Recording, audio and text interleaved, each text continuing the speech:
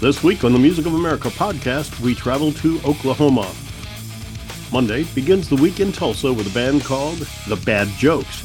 Here, they tell a story about trying to get a driver's license and inspiring a song called IRS Lady. We went to take my driver's test, and I had to take my driver's test a lot, and it wasn't because of bad driving. It was just horrible circumstances around it that always happened when I was trying to take my driver's test. And one of the things that happened was my dad has heart palpitations. His heart will just stop sometimes. He'll just die for a second and come back. So I walked inside after they called me to take my driver's test, and I walked outside, and people are like surrounding him, and he just had a heart palpitation. He was like on the floor, pretty much dead, and they're all like, "Oh my God, what's happening?" And they called like an ambulance and everything. The Frozen Matches from Stillwater, Oklahoma are our guests on Tuesday. When do they know a recording is finished?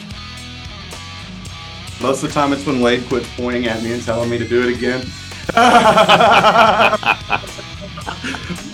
No, I kind of agree with Wade on it.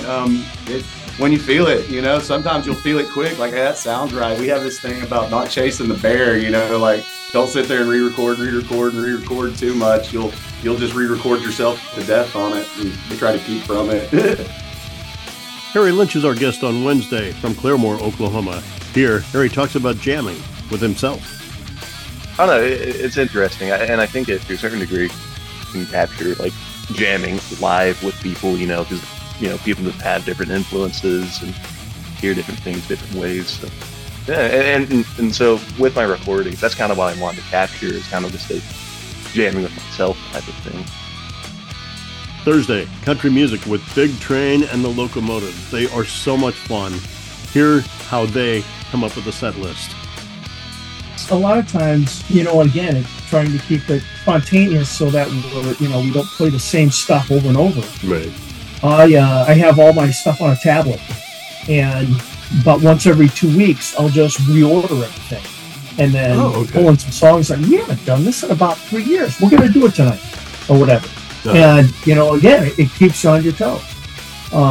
And so I'll, you know, sometimes I'm pretty good about letting them know what key we're in. Friday is a bit of a twist.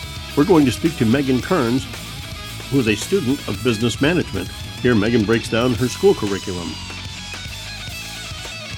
So they had a lot of gen ed, and then I took classes like music supervision, music concert touring and live.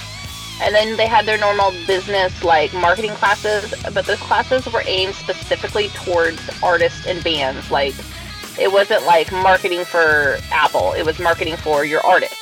So it was keeping you up on trends like TikTok and how to get seen on social media. And they talked a lot about the couch concerts that were happening on Facebook and stuff like that. In Oklahoma, all next week, here on the Music of America podcast.